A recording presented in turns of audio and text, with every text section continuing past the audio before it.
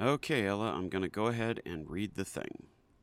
In 1976, the British Isles experienced a bizarre and dangerous combination of drought and heat wave. The summer and autumn of 1975 were very dry, and the winter that followed was the driest it may have ever been. By August, Parliament had to pass the 1976 Drought Act to ration water. Parts of Britain went 45 days between rainfalls. Crops failed. Forest fires broke out if somebody looked at them wrong. Once August had ended, though, several huge storm systems came roaring through in September and October, ending the drought. This was very serious. People died in the extreme heat. But it also had an unforeseen consequence, one that's still talked about by European entomologists and enthusiasts. A plague of ladybirds, ladybugs to us Americans, swarmed over Britain. At their height, somewhere in the numbers of over 26.5 billion of them. On this episode of Relative Disasters, the 1976 British Ladybird Plague.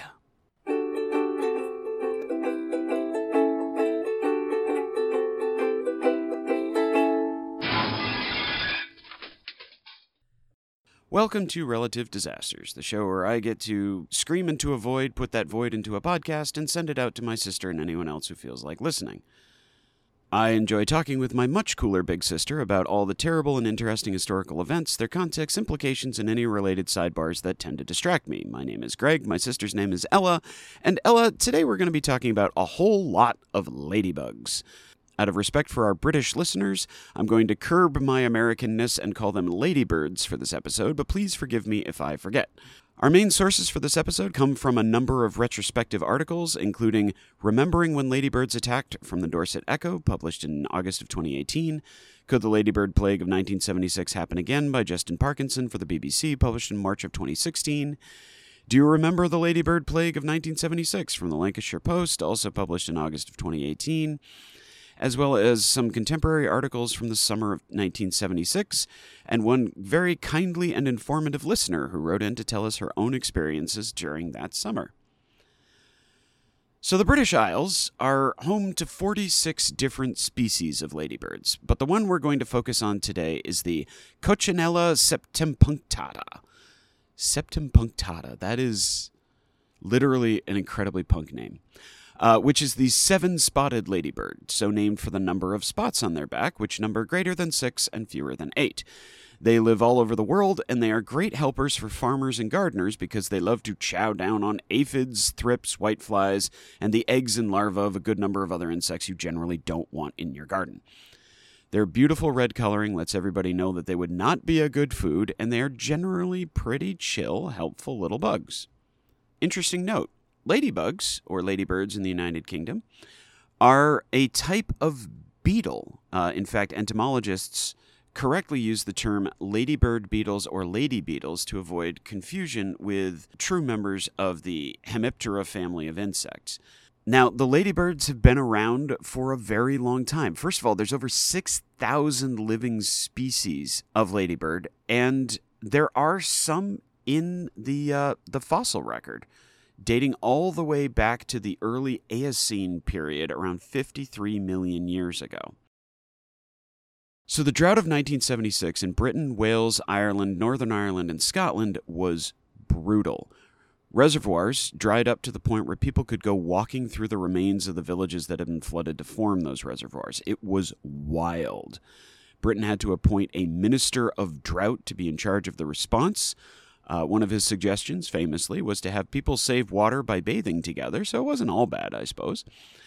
However, this was a very, very, very serious time. Water was strictly rationed, and now, as we know from our locust plague episode, weird extremes in weather means that certain insect populations will crater, and some will explode. Many insect life cycles can adjust quickly to weird situations in climate, and that's how, by late July, 26,650,000,000 ladybirds were swarming the eastern and southern coasts of the Isles.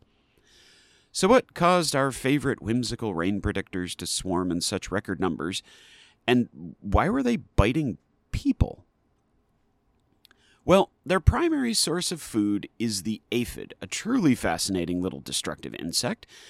Aphids feed by sucking sap from plants, which weakens the plant. In great enough numbers, they outright kill it.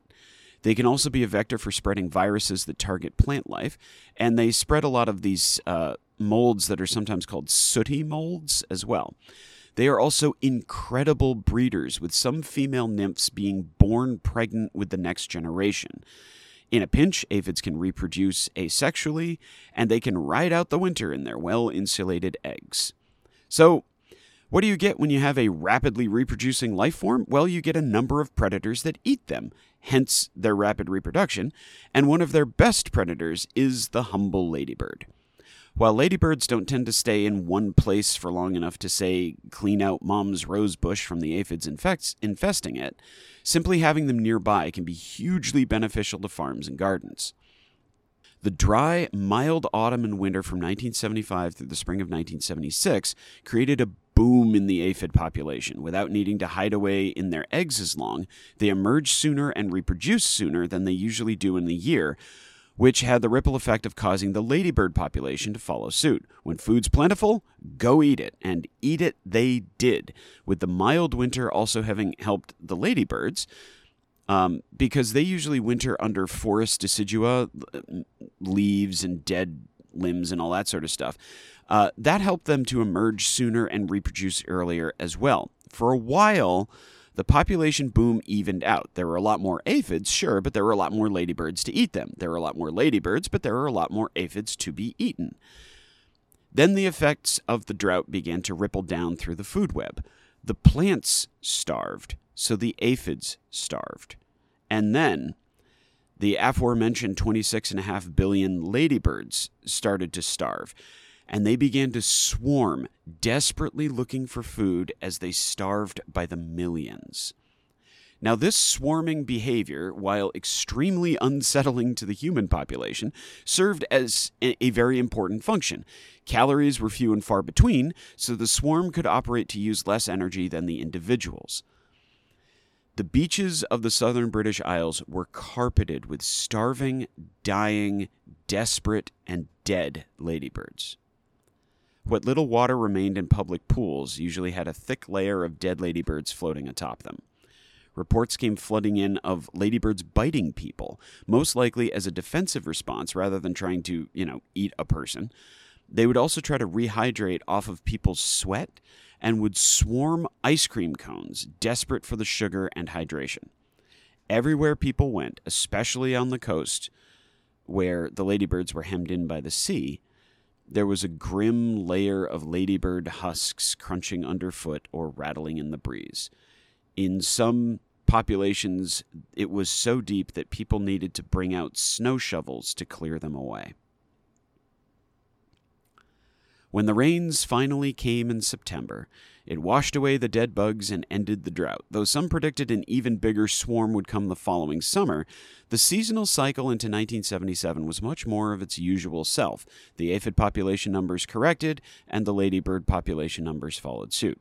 There have been ups and downs in the general population since then, whether by parasites, weather events, or just the pull of natural cycles. A swarm of this particular size has never been repeated. At least, not yet. With milder winters comes more aphids, as farmers worldwide are having to manage. So far, the worldwide ladybird population has responded proportionally, but the conditions are there for another possible plague.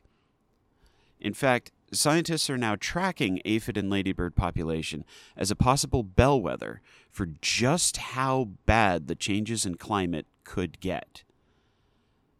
While a aphid population explosion could be devastating to crop life worldwide, a ladybird population explosion may not follow suit, as they have been slowly but surely pushed out of their natural habitats.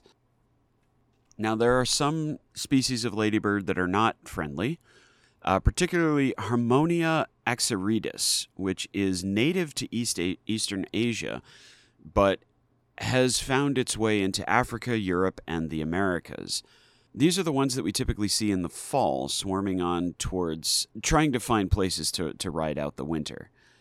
They can be pests. They can eat crops instead of other things. And people do get bitten by these, particularly as their food sources tend to dry up for the winter. And that's it. That is the story of the 1976 Ladybird plague. A short episode today. Here at Relative Disasters, we make sure to fact-check our work to bring you the most accurate disaster possible. If you'd like to know more about our sources, they're cited at the beginning of the episode. Sometimes we do make mistakes, of course, so if you have any thoughts to share or corrections we need to know, please write to us at relative.disasters@gmail.com. We cannot respond to emails, but we do read each one. Or if you'd like to shame us publicly, and you know you do, why not try our Instagram at relative.disasters. A big thank you to our patrons who support us on Patreon. You guys are great and help us justify keeping this podcast ad-free. We'd like to thank our major disasters, Katie and Georgia, for their support. And this week's episode was brought to you by Shira, who would like to remind everyone that insects have 6 legs, therefore a centaur is an insect. And by Rappel, our resident Ladybird circus trainer. Thank you so much for joining us for this episode. I hope you've enjoyed the story, and I hope you'll join us again next week. Ella, next week we're going to South Korea to talk about the largest non-wartime loss of life in the country's history, an entirely preventable building collapse that caused real change and reform throughout the country. On the next episode of Relative Disasters, we're going to talk about the Sampoong department store collapse. Have a good week, and I'll see you then.